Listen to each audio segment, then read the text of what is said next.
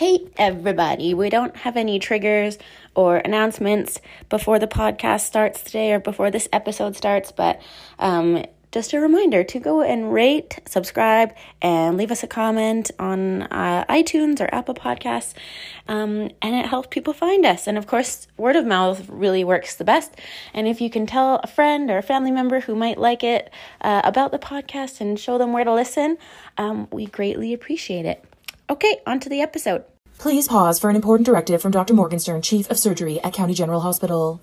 This episode contains heavy themes and serious content. Listener discretion is advised. All stories shared in this podcast have been altered to protect the identity of our patients and colleagues. Any perceived medical advice from the show should not be used for real-life medical concerns. Always consult your personal physician before proceeding with any new practice or treatment. This podcast will include spoilers for the episodes we are discussing, but there will not be any future episode spoilers. Thank you.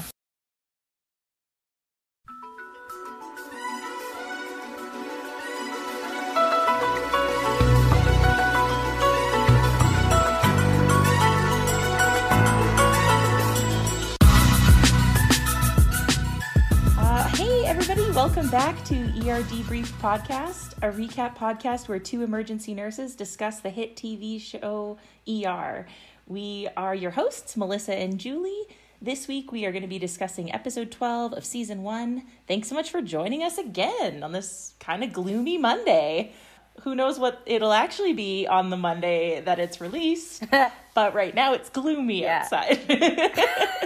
You know, what I've realized is that, like, every episode we comment on the weather. We do. Maybe we need to stop commenting on the weather. Yeah, because it changes. But it's so fun. Yeah. And it's unpredictable. And the city that we live in just has really unpredictable weather. So it's always a bit of a crapshoot. There's a lot of suspense just in our daily lives with what is going to happen outside. That is very true. That is very true. We need to stop commenting on the weather. Instead, we should comment on our Twitter account. What? Oh my God. As of today, Okay. we have 6 whole followers, you guys. We are killing it on Twitter. We are tweeting everybody. We're tweeting people, retweeting things. Listen, we're going to go big. Yeah, we are trying to jump now. on this Twitter thing, and it is confusing and very difficult. It's a different world. It's a different world, Twitter. It is. But, I mean, I think that it will be a fun place to learn new things about social media. Right. Even today, when we were just, like, briefly discussing and, like, retweeting some people, it was fun. I think Twitter's going to actually be really fun. Yes. So should you have a Twitter and you would like to follow us, please do, because we want that 7th follow. Yes, we do. You could be our 7th follower. And we're tweeting at people who become followers, so you'll even get a mention at being a part of our loyal fan base. That's right. We will retweet you. Oh, so good. That's awesome. Melissa, how was your week? What'd you do? My week Tell me everything. fine. I'm trying to think about what I did that I could possibly comment on. Really. Eat, sleep, work. Yeah. Eat, Repeat. sleep, work. Yeah. Not much has happened in the life of Melissa. Pretty much exactly the same every week. Yeah.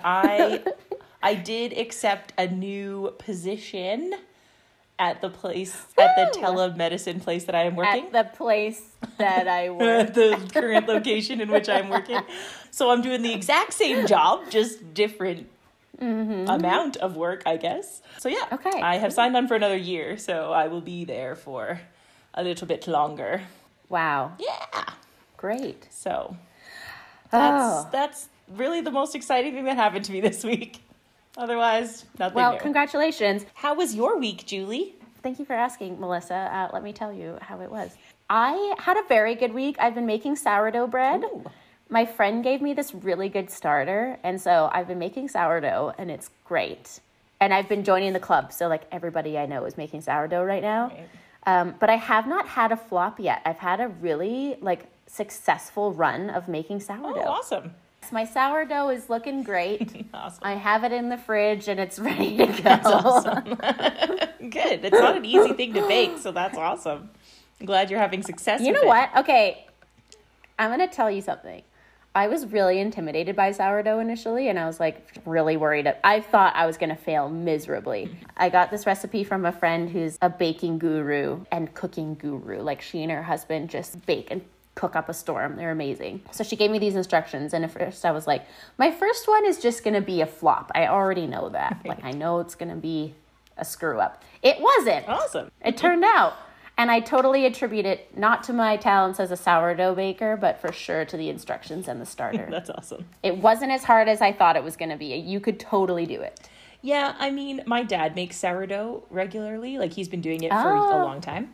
And so I much prefer to just get frozen sourdoughs from him.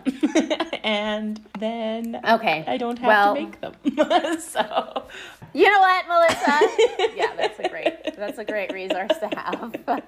That's my plan for sourdough. Good for you. Yeah. You don't have to slave all day. No, my dad makes a lot of things from scratch. Like, he makes his own tortillas, which I do that now. I make my own tortilla shells. Just the packaged ones are like garbage after you make your own. Those are actually quite easy to do. But then he also makes English muffins from scratch. Oh, they're so good. And my mom makes pita bread from scratch, which is also really good. So I get a lot of frozen baked goods from them, which is great. Wow. Can your parents adopt me? Yeah, I think they'd bake you some stuff. You know what? My parents are okay. They make me They'll be all right. Can they share custody is what I want to know. Like, maybe I could have two sets. Like, your parents could be my one set and my own parents could be my other set. I think we just solved the problem. Yeah, I like it. Just like one big family. Oh, also, before we get into actually talking about this episode, I went crazy on buying a bunch of craft beers. I will take a picture and I will show everybody. I went nuts. So I am going camping this week. It's my brother's birthday, and we're also celebrating Father's Day. And then my sister-in-law got a job, like a permanent position. So I was like, oh, we need to make this like a big thing. And so I went to a couple breweries and I just picked up all these things, and I went a little nuts. I came home and I was like, I have so much beer. And that's not a bad thing. You could not have too many. Yeah. But I was like, I think I went a little bit overboard. Maybe I should have just reined it in a little bit. That's awesome. It will all be consumed. I'm sure it will, especially camping. What else is there to do but drink beer? Right? Exactly. Yeah. Exactly. Yeah. You get me. And also, so like, now that I've talked about bread and now that I've talked about liquid bread, let's get into the episode. Okay, so we start. Wait. Do you want to tell me your fun facts? I do want to. Melissa's fun facts. Woohoo. That's our jingle. All right. So my fun fact of the week is about Noah Wyle. Wanted to talk a little bit about how he was cast as the role of John Carter. I guess his agent at the time was really strongly pitching him to be John and begged for an audition and was like riding the casting director's butt for it, and finally ended up getting him an audition with the casting director, who is John Levy. So John Levy brought him in, and he said this in an interview later about Noah's audition. So he said, Noah had a couple of films that he had completed at the time, but neither of them had been released. So like, he actually was like a no-name at the time. Oh, that's cool. Yeah. And if you look back at the pilot, you see exactly how young Noah seemed and was. I guess that John Levy thought that he was like Doogie Howser +5. So he also said, I brought him into a producer session, and funnily enough, it was the one where it was like one of the sessions where Michael Crichton attended, and Noah did this fantastic thing during his audition. He did his dialogue scene, which he just read the scene, of course, and then he did another scene as Dr. Carter, and it's the scene where Dr. Carter screws up taking blood from a patient. It's mostly like physical comedy in that scene. And so Noah actually went up to John Levy and like tied something around his arm and like actually pretended to draw blood. And he was pretending to draw blood with a pencil. And I guess he just made Michael Crichton laugh so much through that scene that he just had the job. Like, it was just 100% his. Oh, that's so cute. Yeah, so yeah, that's how like he that. got the role. And then once I started looking into this, so then Noah Wyle tells a story that, like, later, once the series, like, was a huge hit and everything, and he'd been John Carter for a while, he got onto a plane and he was sitting beside Raphael Sbarge, who also read for John Carter. So Raphael has since become very famous. He was on Once Upon a Time. He was on Murder in the First. But at this time, they were like sitting together on the plane. And Raphael Sbarge said to Noah, he was like, I am doing my best to not hate you right now. Like, he's like, you stole that role from me. That was a great role. So it's pretty crazy. And like, I don't know, do you know who Raphael Sbarge is? Can you like picture him? Nope. I couldn't either. I'm gonna just do it. Click Google You should search. quickly Google search it, because I cannot imagine him as John Carter. Like, he's a great actor, and like, I know I've seen him in a lot of stuff. Oh my gosh. Yeah, can you imagine him as John Carter? Like, he just doesn't have the like look, I'd say. No, Right? I cannot picture that. Yeah, he's such a good actor, but is. no, I could not. Yeah. I could not picture that. Yeah. It would have been a completely different story, I think. Like, I don't know. John would have been a completely different character, I think, if Raphael had been, or had played him. Yes. Yeah, so kind of crazy. Totally. Anyway, That is so funny. it'd be so awkward to be on a plane Yeah. with somebody you beat out, I don't know, for like this huge role. This TV show is massive now, right?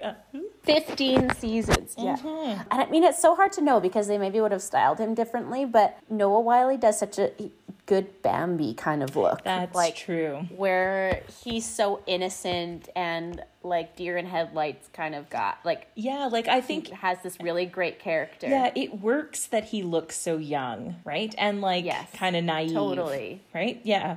Yes. Yeah, I know. It would have been So weird. true. I like thinking about like The Road Not Taken, other actors that maybe were up for roles and stuff. I like to look at that and be like, oh, really? Oh, I don't know. What the heck? Yeah. I know. Yeah. Oh, Yeah. that's so cool. I like that fact. Anyway, yeah, that's my fun fact. Thanks for sharing. Oh, you're welcome. I love it. This episode is titled Happy New Year. It was written by Lydia Warward and directed by Charles Hayde. It aired on January 5th, 1995. We're into the next year. Woohoo! All right, brief synopsis of this episode. After seemingly endless requests, Dr. Benton finally allows Dr. Carter to observe in the OR. After Dr. Lewis disagrees with Dr. Kaysen over the care of a patient, the patient's family sues for malpractice. Meanwhile, Dr. Lewis's sister decides to move to Texas with her flaky boyfriend. Dr. Benton and his sister discuss new arrangements for care for his ailing mother. And Jules. Yes. What man. was your Jules rating this? Oh. Okay. Well, I mean, I liked this episode. I thought there was really cool character development. I really liked Dr. Carter's kind of story arc and his character arc in this. You can really see him improve, but then we'll talk about it. But I really liked the episode, but not as much as I've liked some of the other ones, so I'm going to go 185. Okay. Fair enough. Yeah. I agree. I really liked the Carter aspects of this. It made me think a lot about nursing school and like becoming a new grad. So I've got some good stories for this episode. Oh my gosh, I can't wait. So yeah, I do really like that part, but not my favorite episode overall. I found it a little like dry, like a little dull. Otherwise, like everything else seemed kind of choppy. And sometimes I was like, where did these patients come from? I don't know if I missed something along the way, but it just didn't feel like though they didn't follow patients from like coming in to going home kind of things. It was kind of more choppy. Yeah, agreed. Yeah, so I didn't really like the flow of this episode very much. So I actually went fairly low for this one. I went 150 joules. I mean, I think that's fair. It wasn't my favorite either, but I think we'll have fun talking about it. Oh, yeah. I think it's still So don't stop listening. If you're listening to this episode, don't stop here because we're going to have some fun things to say. Absolutely. Right. Yeah, you better not turn this off. Don't you dare. Don't you dare. We'll come find you. We only have 6 followers, so we know. We don't. Actually, one more person just started following us, so we now have 7 followers. Okay. You know what? It's the anarchy. It's the Sons of Anarchy people. It is the Sons of Anarchy people. Yeah. Should I retweet them? Sure. Okay. I'm going to retweet them right now. Oh Okay. my gosh. Oh, thanks I'm for gonna following us. Okay, wait. This is what I have. Oh my gosh! Congrats on They just reached 45,000 followers. Okay. So I said, "Oh my gosh! Congrats on 45,000 followers, and also thanks for becoming one of our 7 loyal followers." Wait. How should I say this, Melissa? Help me. I think you should say Loyal fan base. yeah. Okay. I would say instead of and also, I would say more importantly, congratulations on being our 7th follower. Okay. Right? Because then they'll look at our followers and be like, oh my God, these people only have 7 followers. Yeah. And then like This is big. hashtag we're on a roll or something. Hashtag ER podcast exploding or something like that. Something like ridiculous. ER debriefed explodes. Or ER debriefed almost hits 10 followers.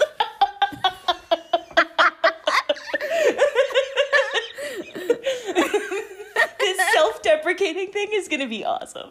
ER debriefed explodes almost at 10 followers. 10 Okay, you're going to do them as 2 separate followers. hashtags. ER debrief. Yeah. Hashtag ER debrief explodes. Hashtag almost at 10 followers. That's perfect. That is perfect. Oh man. I love it so much. This is so funny. I'm laughing so hard I'm having an asthma attack. Okay, this is so funny. I think so too. Melissa had to use her Alright. puffer. It was pretty funny. So Yes, funny. I did. Sometimes I laugh so hard I have asthma attacks, okay? It happens. I've had to do it once in a movie theater and it was very embarrassing. So- Not embarrassing at all. It just speaks to how excited you are about this. Okay. Our opening scene is Dr. Carter sprinting into the hospital to get help because someone has been injured. He gets Dr. Green and Carol and they run out and there's like this guy pinned between 2 cars and I think he's been shot and they like take him out and they put him on the stretcher, they bring him in and I'm just like, where is fire? Like, okay, I guess laws are different now, but I think if this were to happen to us, we would have to call paramedics. I don't even think we could go out to the street to get them. No, we definitely could not. Like, even just outside the front doors, you can't legally go outside the doors and extract somebody. Or at the very least, like, there's always paramedics in an emergency department. So, like, if I was Dr. Carter and I had seen somebody who had gunshot wounds or whatever as I'm coming into the hospital, I'm going to run into the hospital and find a medic, not a doctor. Yeah. You know, like a medic is going to be way more useful because they've got to like extract the person safely and they're the ones that are trained to do that. It's like I would run in, find a few paramedics and be like, we need a stretcher and we need you guys to go out here because there is somebody with gunshot wounds outside. Yeah. And then I honestly don't even know that I would go with them. Like, because you technically cannot treat anybody outside of the department. So it's the paramedic's job to do all of that, or fire's job, But they extract him safely, apparently. So they bring him into the trauma bay, they're like wheeling him in, it's very sporty. And Dr. Carter intubates the patient. Yeah. So he successfully does it. Good job, Carter. They rush him off to the OR, and Dr. Benton can read minds because he just shows up and he's like, the OR is ready. I'm like, oh, I didn't know that you even knew this was happening. And Dr. Carter's like really proud of himself, but Dr. Benton just like sort of dismisses it. But I get it, like, you know, it's a high pressure situation. He's not going to stand there like giving this guy brownies, but he's like, yeah, okay, cool. You don't need a pat on the back for doing good things all the time. Then we see an interaction with them shortly after where Carter is just like, hey, I'm here to learn. I need to do things. I'm not here to do all your grunt work. And I also totally understand that from a student perspective. When you're a student nurse, sometimes you get called to do all the grunt work stuff as well, but probably not on the same level as maybe a med student or a resident might have to do in situations like this. So he talks to Dr. Green eventually in the episode about how he thinks that Dr. Benton maybe doesn't want him around. And he's kind of like, I don't think he really cares that much about my learning. And Dr. Green is kind of like, well, get used to tough love, because he probably had way worse superiors than you have. And Dr. Benton is actually probably one of the best ones. And he's definitely not the worst that you could be partnered with. So he basically is like, you just have to put up with it. Right. Essentially. Right. Yeah. And then this major trauma comes in, and I think Dr. Carter is like filled with inspiration, and he just takes control, and he's just like, hey, I'm going to do this. And he does the intubation. They're all super impressed with him, and they're like, what? Go, Dr. Carter. It's your birthday. Did you have anything to say about that? How he was just like, okay, and he just did it. And he like auscultated after, and it was like, oh my gosh, you're a full-fledged emerge doc now. Yeah, and it made me think too that like this kind of started off where Carter is like, Dr. Benton doesn't support me, he doesn't really teach me much, blah blah blah. But like, look at how much he's actually taught. Yeah.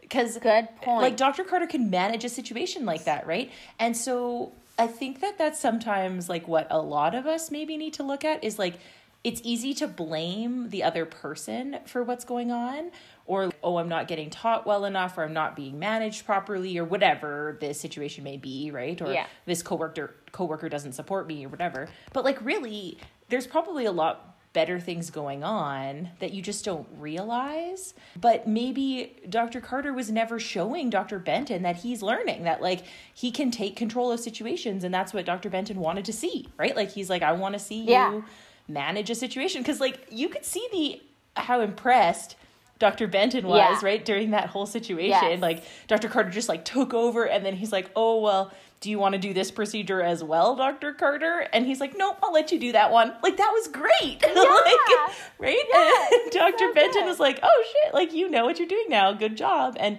you can manage and take control of a stressful situation. Okay, you can come into the OR now. Yeah, it was so good. As a viewer, you have like a proud mama moment where you're like, oh, yeah, look, did so good. Yeah, little Bambi. So good. Yeah. Totally agree. Yeah. Oh, it was so You good. know, all of those nurses that were in that code room or recess room or whatever were all like, yeah, go Carter. Yeah. Right? Like, it's so awesome. yeah. I love it. Totally. So then we pan to Dr. Green, and he's speaking to Dr. Hicks, and he says, he's like going over all of the patients that are kind of in the department that he's overseeing. And he talks about how he has a patient with a paper cut that was attacked by a newspaper in the suture room. It just made me chuckle, because we absolutely get these patients. At the time, it's very frustrating when you have someone who has something as minor as a paper cut that comes into an emergency room.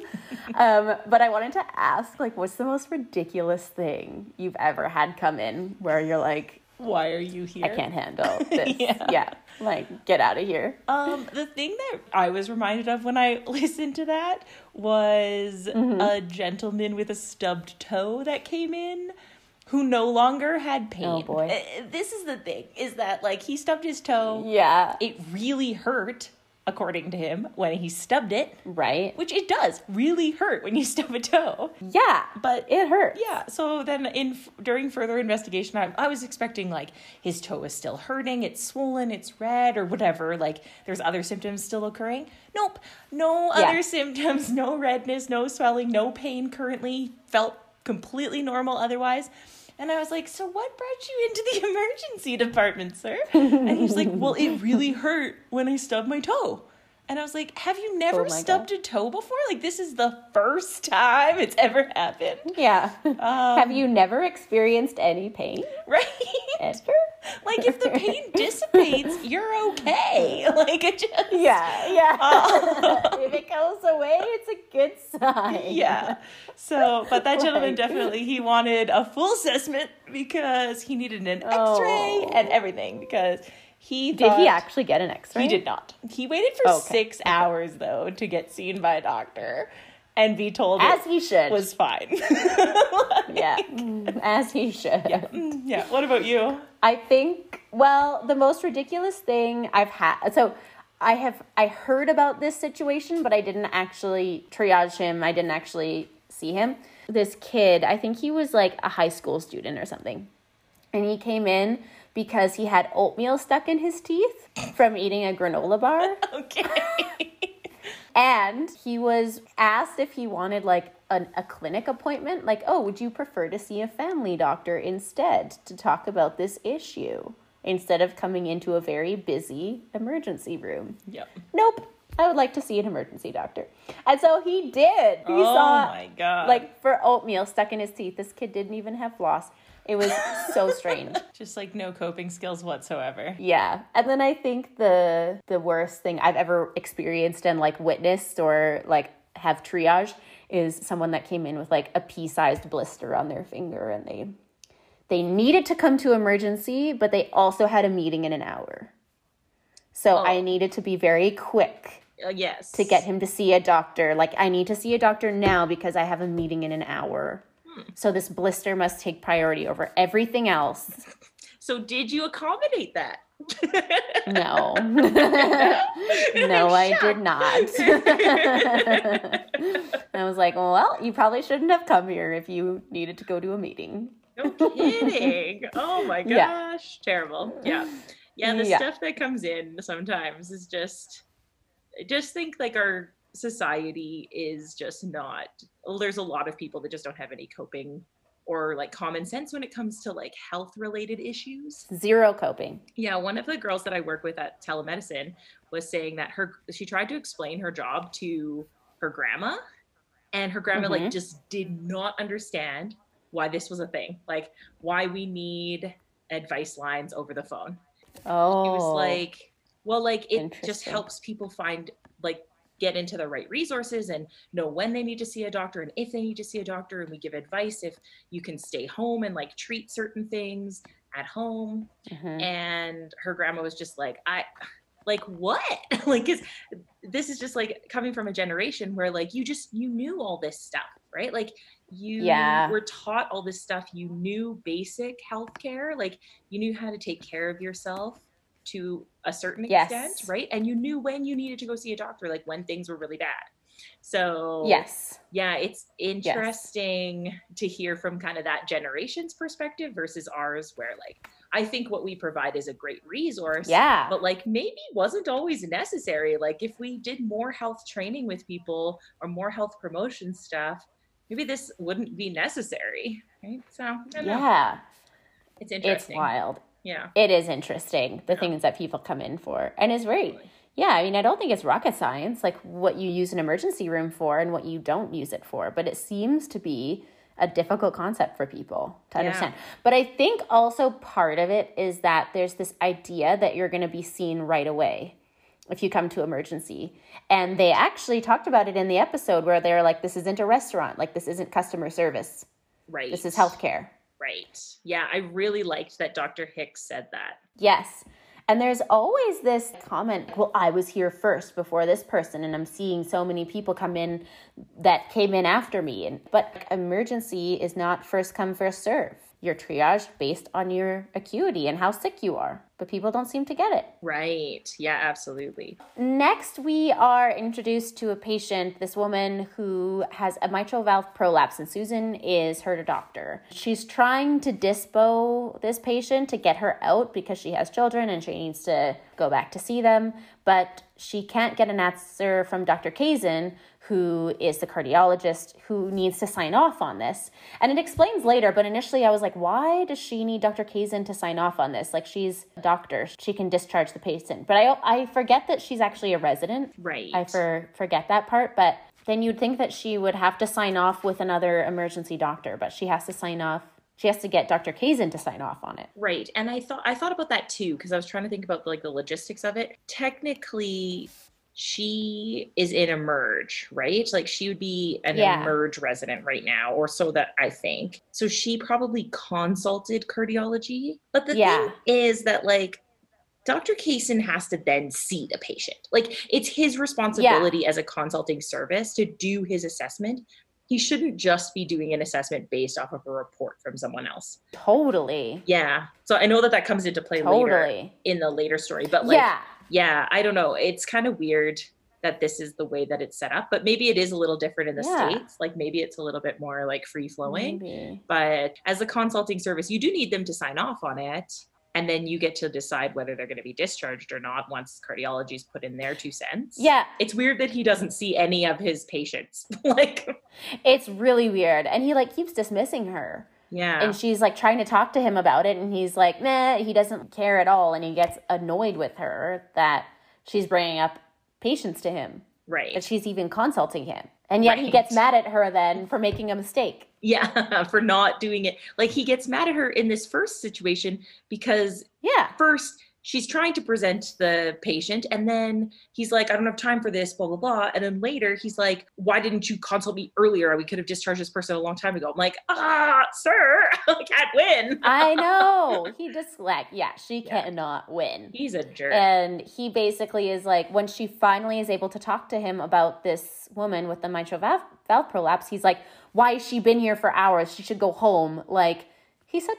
Like, I just really get the impression from this guy that he's a misogynistic prick. The way he was behaving around that crazy girl, what was her name? Elizabeth? Like, you know that girl that was coming in wanting to be touched by all the doctors and he was like flirting with her at the desk and being super creepy? Yeah. He was in one of the earlier episodes. Yeah. And he's like probably in his 60s and she's like in her early 20s. It was super weird and really creepy. She's the girl that slept with Carter. Right? Yes. Yeah. Super I nutso can't remember what her name was, but yeah. But then I was like, well, maybe I'm just judging him because I'm looking at this through my own lens, but I just definitely see a sexist lens. I do too. So then later she has another patient with chest pain, but his labs come back normal. His ECG isn't concerning, but she does talk about how he had back pain 2 months earlier. And he was taking like I don't know what she said what medication she said. Anti-inflammatory of some kind. Yeah, that he should stop taking it if he's not having any more pain in his back. And she runs it by Dr. Kaysen. She tells him the whole story. And then I think at one point she was about to tell him about the back pain and he interrupted her because he didn't want to hear it. I'm pretty sure she was like, and there's one thing, and she was going to mention it. And then he was just like, I don't want to hear it. Anyways, he says you can discharge the patient. So she discharges this guy, this young gentleman, home. She's kind of frustrated and having this interaction with Dr. Kaysen that she wasn't super happy with. And she's interacting then with this patient who had the chest pain. And he's like, well, what the heck was I doing here all day? Like, I've been here for nothing and nothing's wrong with me. And she was like, well, it took a long time because of this, and she gives him her reasons, and he just doesn't accept them, and he leaves. And Dr. Hicks sees this interaction go down and notices that Susan seems to always be looking for someone to validate her concerns when she should just make the call herself. Dr. Hicks says, I relate to the situation that you're in because I was always looking for reassurance because I was a Black woman and I didn't think I was good enough to make my own decisions. She encourages Susan to trust herself and that patients can wait however long it takes. And it's not customer service. This is healthcare. Right. So they can wait. I liked that. Which was a really nice interaction. Yeah. Yeah, I liked Dr. Hicks's like strength in that scene, right? That she was like, I get judged all the time for being a woman, for being a Black woman. I always was looking for validation from patients, from other doctors and everybody.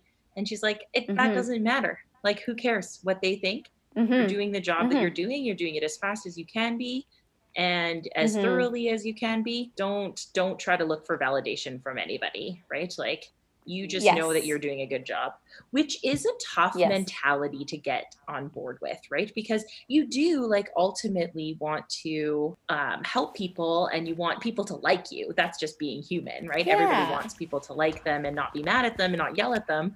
So it is hard because you get a lot of negativity in the emergency department, right? I think we've talked about this many times, but like from patients, from sometimes other staff or other departments. Yeah. And you've got to just be solid in the fact that you know what you were doing and you were doing the best that you can. You have to have that confidence or that bravado to like kind of get through those days or those situations. Yeah. So yeah, I love Angela Hicks there. She's awesome. She's just like, yeah, she's don't great. let this get you down. Yeah. Yeah, I loved it. Yeah. It was so good. And you Me can, too. yeah, I feel like she's probably gone through a lot. And the fact that she's still so warm and loving is a real testament to her character, I think. Because it's, Absolutely. I think that there's a lot of female doctors that went through med school, went through residency, being one of very few women. And some of them have a little bit of a, like, personality because they had to be so tough.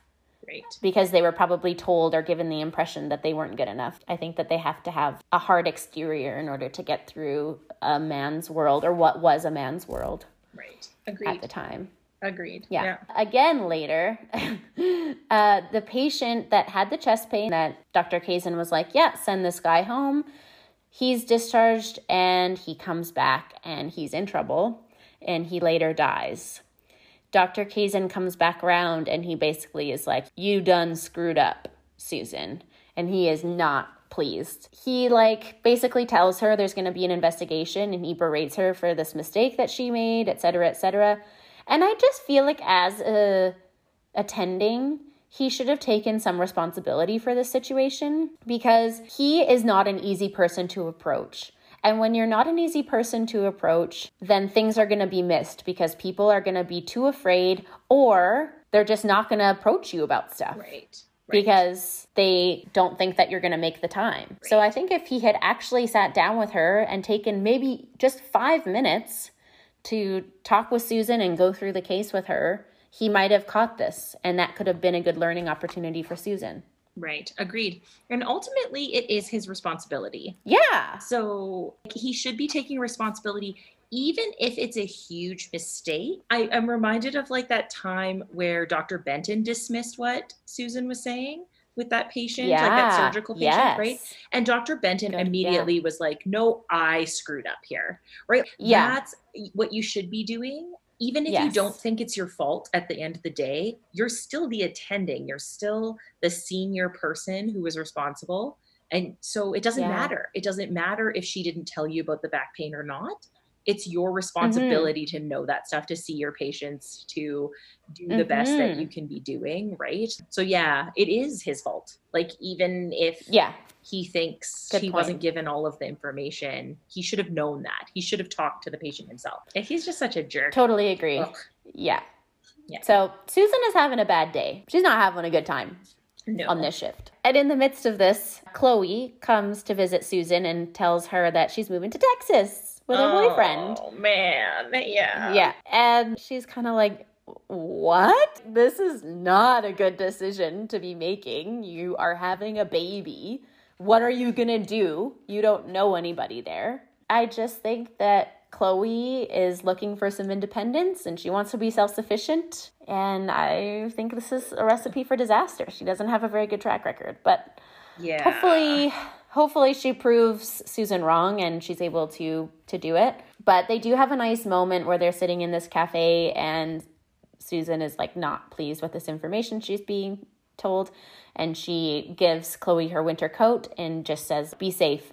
I think she didn't say it, but I think she was kind of like, she will never ask for my help if I react this way. I need to make some amends here.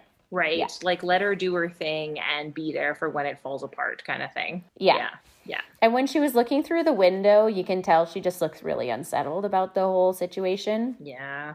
I don't blame her. Yeah, I don't blame her either. We also see Peter, Dr. Benton, he has coffee with his sister Jackie, and she's telling him that she got a new job, and she is sort of pushing for their mother to move into a home because she's not going to have time to look after her. Peter is really not pleased about this idea, and he wants their mother to live with one of them. And I wonder if that has anything to do with just his experience and how people are treated in care homes. I wonder if it's sort of similar to here, where maybe there's not a very good reputation.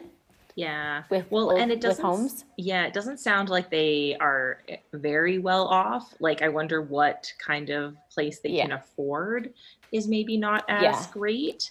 Yeah, I agree.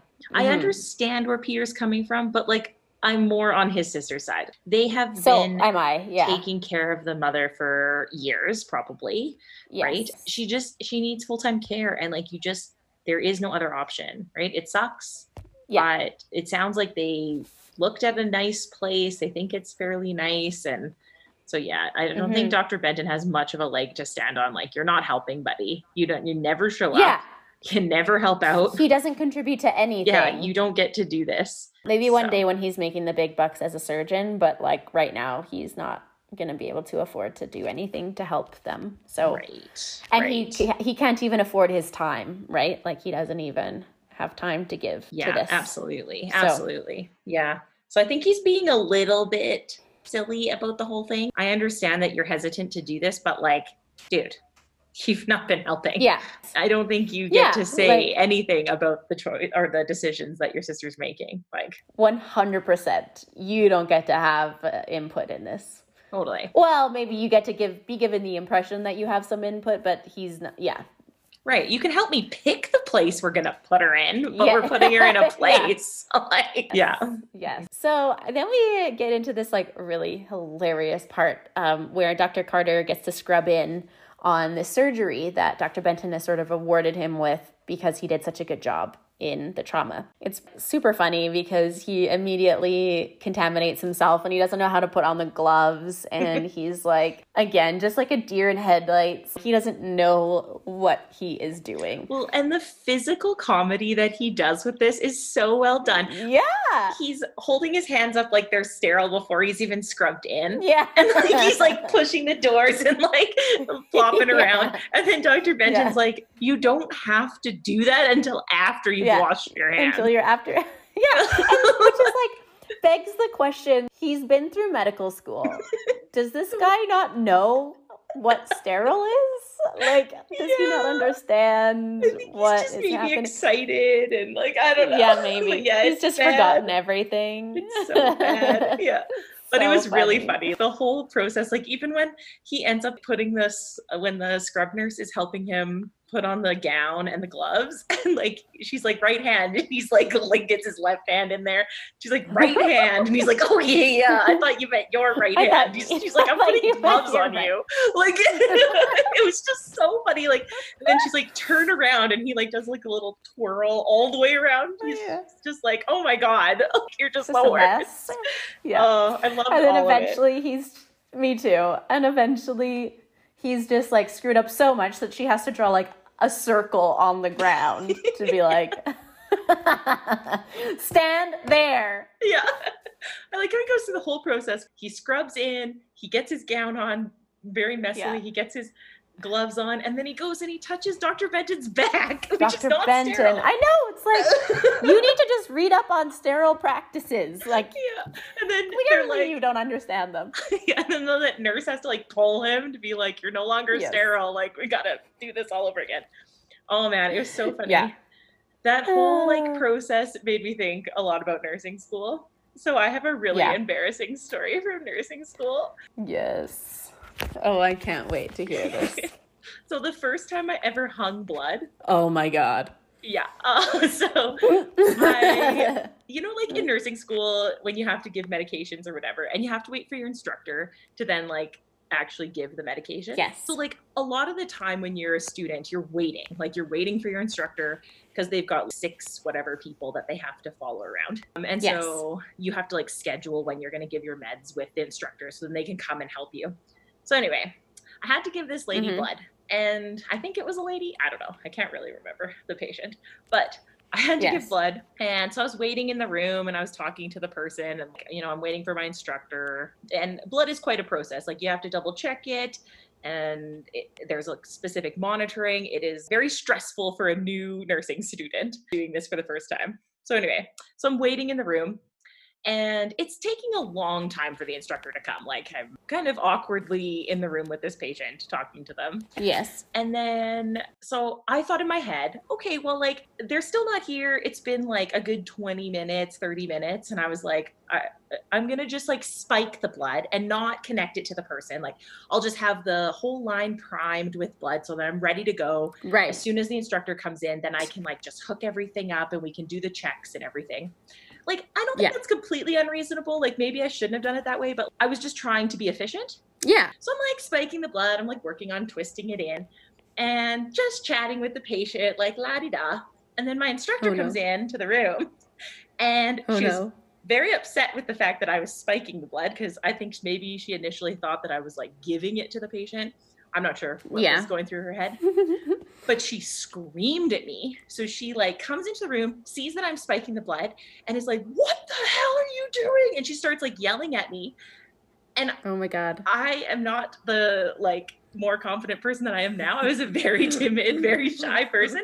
And I like, it freaked me out. It first off scared me because I didn't realize that she was entering the room. And then she's screaming at me. So like I panicked and I pulled the spike out of the blood bank. So then it's just like an open pour of blood all over me. Like, it was like well above my head. So like it was blood shower. Like I just was covered. I looked like Carrie 2.0. Yeah, totally. Oh man, it was just brutal. It was mortifying. And then like the patient's just laughing and like it was just so crazy. And so the instructor like immediately stopped yelling and was like, "Oh my God, like what have you done?" Like, "Oh my God, I wasted blood and it's all over my face." Yeah, it was pretty embarrassing, and I had to go home that day. I was sent home. I had to shower and like whatnot. Yeah, it was not great. That is so funny. Yeah, and I've had another incident with blood since, and it was in our department. And oh my gosh, it's because I like was not thinking. You know how like blood tubing, you have to like spike the saline on one side and you have to spike the blood on the other side, right? If you don't spike both of them while clamped, like if you spike the saline, it'll like come into the chamber and then up the other side and like spray out. So I had not clamped the cord or the tubing properly and I spiked the blood first. I don't know what I was thinking. No. And so blood went into the tube, into the chamber, happened. And then up. And it just sprayed blood all over me and all over the room. There was blood like on the ceiling. Like, oh God. No. So I just am not great with blood. I don't love giving it because I know I'm just a mess when it comes to it. So yeah, I definitely am not proficient with that very well. I've had my share of Carrie moments. So, oh my God. Yeah, that's my like biggest nursing school story. But anyway. Oh, thank you for sharing that. That is too good. So then we go to Dr. Green and Susan, and they're having a little snack in the kitchen, which is, I'm like, I don't know what kind of hospital this is, but we don't have just access to the kitchen. That's something we don't have. Like he's like cooking in the kitchen. Yeah, he's cooking. Yeah, it's like they're in a manor or something. We're just going to go down to the basement and make us some eggs. Yeah, but they're such good friends. And it actually, I'm just like, you guys, they are so going to be together. And they're so honest with each other. And even though they get into kind of a little argument and he's kind of like, maybe you just don't know what's best for Chloe. And he's kind of defending her and trying to make her think about it from a different perspective, the whole situation with her sister. But that's why I ship them, because that's what a healthy relationship is. Yeah, he like kind of challenges the way she thinks a lot, right? Like every conversation they have, he's kind of on the other side a little bit. I don't know. It's interesting. Yeah. He's supportive, but also challenges her. Yeah. Yeah. It's good. I like that relationship. It's pretty good. Me too. That's really all I have, because the episode then ends with the lawsuit that Dr. Susan then has to answer to, because the family thinks that there was malpractice, because she didn't understand that the issue with that man who was discharged with chest pain, she didn't understand that that was a serious issue. So Yeah, we're going to definitely see this follow through, like this whole lawsuit. I'm sure there's going to be more about it. Yeah. It's kind of scary. Very ominous ending. Yeah, it's kind of scary for Susan because, like, Dr. Kaysen, I'm sure he is not, or he's more than willing to lie to get to his, or to twist the truth to make it look like he's in the good and like throw Susan under the bus. So yeah, that's what's kind of scary sometimes in healthcare. Like, you need to be everybody needs to be on the same team and work together, because when you're working against each other, just like problems like this occur, right? And then like the truth isn't really revealed as well, because not everybody's being completely honest or taking a responsibility for themselves. So yeah, I don't know. It's scary for Susan. I don't know. Like, she's quite in a personal pickle and in her work life, because now Chloe and she's gonna be stressed about that, and then having to worry about this lawsuit. I feel badly for her. Yeah, I feel badly too. And she's such a good doctor. I think she's really good with her patients. There are a couple of things that I just wanted to mention that's super small. Okay. There's some pretty inconsiderate terms that they use in this department for patients. Oh. So, like, bring them up. I want to know. One of them was they called a obese gentleman who had a heart attack while shoveling. Oh, and he died. Yes. And they call him the dead shovel. Yeah, I heard that too. I was like, oh, I just didn't want to even bring it up. But I'm glad you did, because I think it's really important that we talk about this, because... Yeah, I was kind of thrown. Of course, we're not always like super politically correct, and there's definitely room for a lot of improvement, but we would never call someone a dead shovel. No, and totally. That is not reflective of, or maybe the emergency room as it is now, because maybe those terms were used at one point, but it's highly encouraged to not use those terms to describe people. Yeah, like, it wouldn't even cross my mind to say something like this. Like, this is pretty inconsiderate. Yeah. And then the other one was bumsicle, because it was like a homeless person who had frozen to the ground. Yes. And they called him a bumsicle. And I was like, oh, I know. This is not good. I know. And he had pretty extensive frostbite, and likely, I mean, that could be a huge risk for amputation. Like, this guy might lose his leg, you know? It's very cringeworthy. Yeah. Yeah, like, I don't know. It was pretty unsettling to hear those things. And yeah, I was like, I was cringing a lot. Yeah. That part. Yeah. Ooh, not very great. Yeah. Yeah. It does. That part doesn't age very well, does it? From the 90s. No, it doesn't. Yeah, it's pretty old. And a crass look at what the emergency department staff is like. Yes. And then on a lighter note, one of the nurses called a yonker suction, I think it was yank hour. Or I think she said, like, can you connect the suction to a yank hour? And I was like, a what? And then I was like, oh my God, she means a yonker. That was pretty funny. I mean, I guess that's maybe how you would phonetically sound out yonker is yank hour, but it was pretty funny. I laughed pretty good when I heard that. Somebody failed in the pronunciation department on that one. Yeah, absolutely. And then there's one scene where Connie is like opening up a sterile tray for Dr. Carter, I think. And no sterile technique. She's just like Carter. She just cannot do it. She opened up the tray with like just regular gloves on.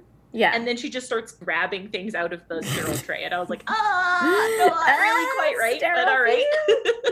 Well, there was also a part in the OR where Shirley, the nurse, is like helping Dr. Carter get into his sterile field. I don't think that she's sterile, putting him into the stuff, is she? When she's putting him into the gown? Yeah, when she's helping him dress.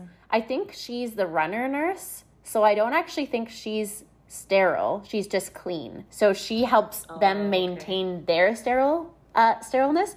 But at one point, after she puts on his gloves, she grabbed both of his hands. Like, his hands were kind of clasped together, and she grabbed both of his, and I was like, you just contaminated him. But then he got contaminated when she... I definitely thought she was sterile in that situation because she was putting the gown on from the front, right? If you were going to help someone put a gown on and you were just clean, or you were just like not sterile, then you would be helping from the back, right? They would be like putting the gown on themselves, and then you would be tying the backs. Maybe she is sterile. Yeah, I don't know. And maybe she's not, but my initial impression was that she was sterile, but I could be completely wrong. But yeah, if she's not sterile, maybe she should not have grabbed his hands like that. It was bad. Maybe I didn't identify a break. Yeah. Well, maybe you did. I mean, there's lots of sterile breaks in this. So, yeah. And then also, we didn't mention how Susan helped Carter because she told him right before he went into the OR. Oh, yeah. Totally. Triangle. The triad. Yeah. And triad, you're right. And and then he's like, what? Why do I need to know those 3 things? And she's just like, that's what. Just remember those 3 things. Just know them. And then he goes in and gets asked the question and he's like, maybe the answer was what Susan told me. And he just, that was perfect. And then he got to be a little bit more involved, which was great. So I really like this Carter and Susan thing. Me too. I like how when Dr. Morgenstern asked him that question and he like looked at the nurse and then like looked back to Dr. Morgenstern and like you can't see any of his face because it's covered in a mask, but you could just see his eyes and he's like, oh shit. Oh shit. Totally. Right. Susan, triad. Totally. And then he says it. How many times have you been like at the nurse's desk when attending for his teaching resident and they're like asking questions and stuff? I love those moments. And like I'm answering them in my head. And then like I love it when the resident or med student or whatever doesn't know. And they're like kind of like looking around for maybe somebody who does know. You know, like I'm just always like, I love this. And I'll just sit there and chart. Yeah. You're on your own. Yeah, exactly. It's gotten all of a sudden very dark in your house. It has. I don't have any lights on. I can see. Because there's lots of like external light. But now I don't. That's so funny. Now I'm realizing that it's getting You're just real sitting dark. In the dark. But I was like, whatever, my face is lit by the computer screen, so I'll just leave it. Oh yeah, I can see you very clearly. Well, I guess that's it for this episode, isn't it? So. Yes. Julie's predictions this week are going to be on, I feel like I'm going to bring them to Instagram and we're going to do some polls. So go to our Instagram account and you can vote on some questions that I'm going to be asking you guys. Yes. Oh, that's awesome. So stay tuned. Yeah, an interactive Julie's predictions this week. Okay. Well, Melissa, have a good shift tonight. Thank you. You have a lovely sleep and have a good shift tomorrow. Thank you. And we will see all of y'all next Monday. Yeah, see you next week. Have a great week, everybody. Bye. Bye. Yay. Thanks so much for listening to the episode, guys. This episode is created, edited, and produced by your hosts, Melissa and Julie. Music by Chris Yemes, photography by Ainsley Cardoso Wagner, and photo editing by none other than your hosts, Melissa and Julie. You can find us on Instagram at ERDbriefed Podcast or now on Twitter at ERDbriefed. We post updates with new content on there as much as we can. You can also email us at erdbriefed@gmail.com with comments, questions, suggestions, and more. We try to respond as quickly as possible, and we always appreciate hearing your feedback. Thanks again!